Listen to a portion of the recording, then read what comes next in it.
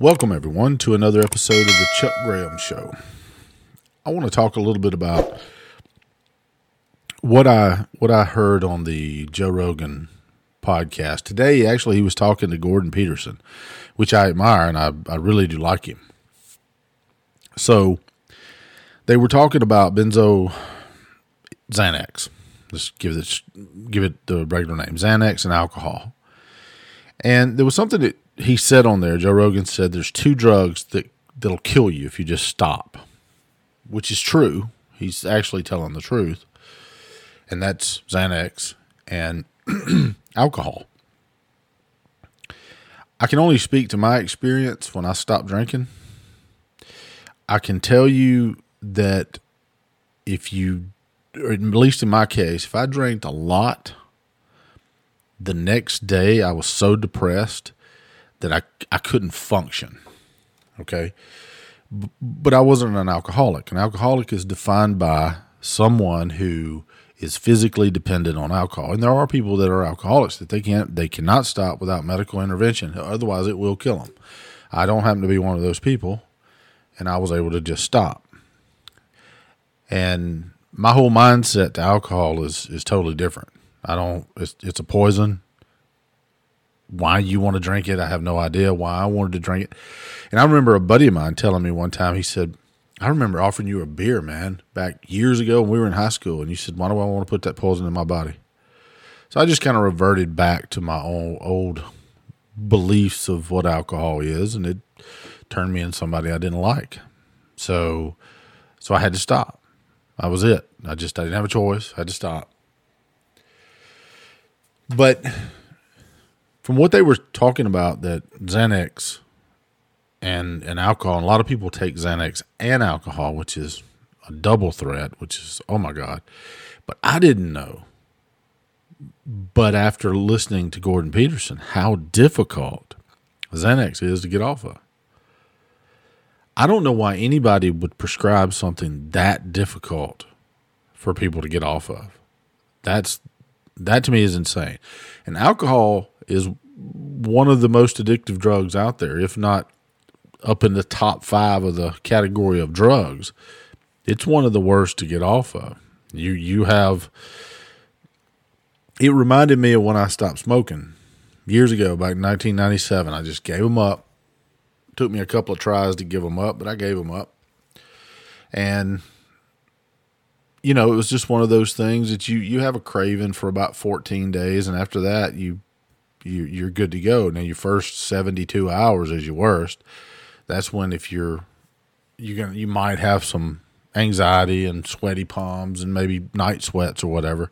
I didn't have any problems with any of the other side effects that some people have.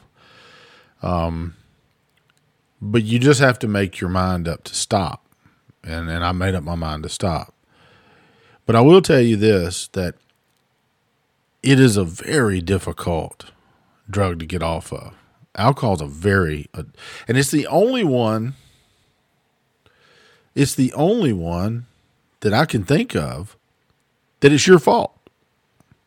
Look, I'm not a weak person. It's not my fault that I become physically dependent on or addicted, really, to alcohol. It takes about 14 days, about like it did with smoking. Your nicotine and alcohol will get out of your system. The rest of it's in your head. Once you are no longer physically addicted to the alcohol, the rest of it's in your head. Sorry, I know I'll probably get some crazy comments, but the point being is the rest of it's in your head.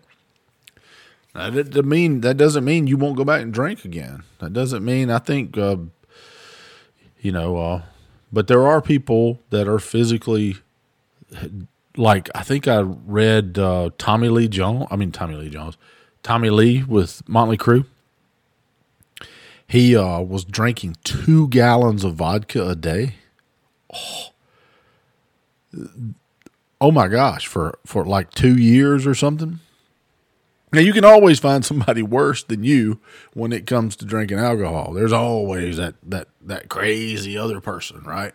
But the fact of the matter is I thought, to get back to the subject, I thought that it was really informative And if you hadn't watched it came out today. It came out this morning. Go listen to it. It's 4 hours long. I couldn't listen to it all, but I listened to the clips that he was talking about with the Xanax. And I couldn't believe how addictive Xanax is, you know. And look, you know, I didn't drink until I was in my 30s, right? I didn't even give a shit about alcohol until I was in my 30s. And then I decided that, you know, my career in drinking, and it just escalated over time. It just escalated over time until I looked at myself one day and I said, yeah, I can't do this. I got to stop right now, period. Case closed in the story. And I got to look at this shit for what it really is. It's a poison. And I will tell you this, if you've ever been there and you've ever drank a lot and then you're coming off that, the depression, the shame, the guilt, all that, been there. It's awful. It's a awful feeling. And I don't talk much about this because, well, I don't drink. Not anymore. So, and I don't want it. And I had a friend of mine asked me one time, said that he was talking to another person about when did you get over the withdrawals for cigarettes? And they said, I still want one. I never have that issue. I never had that issue. I never want cigarettes. After I was no longer physically addicted to them, I hope this audio is okay because it seems like it's doing not so well. But I never had that issue with it. So I think I had it turned up too high. I hope it don't scratch your ears on this one. But anyway, once I was no longer smoking, about a month after that, I didn't crave them, didn't want them. And that's the way it is with alcohol. I don't want it. Just don't. And now, at the beginning, it's tough. It's a tough thing. It's a tough pill to swallow. And your body craves it just like it does, you know, nicotine or anything else that you're addicted to. So, but anyway, I just wanted to share that with y'all and hope it helps, and leave it in the comments, I guess. But talk to you guys later.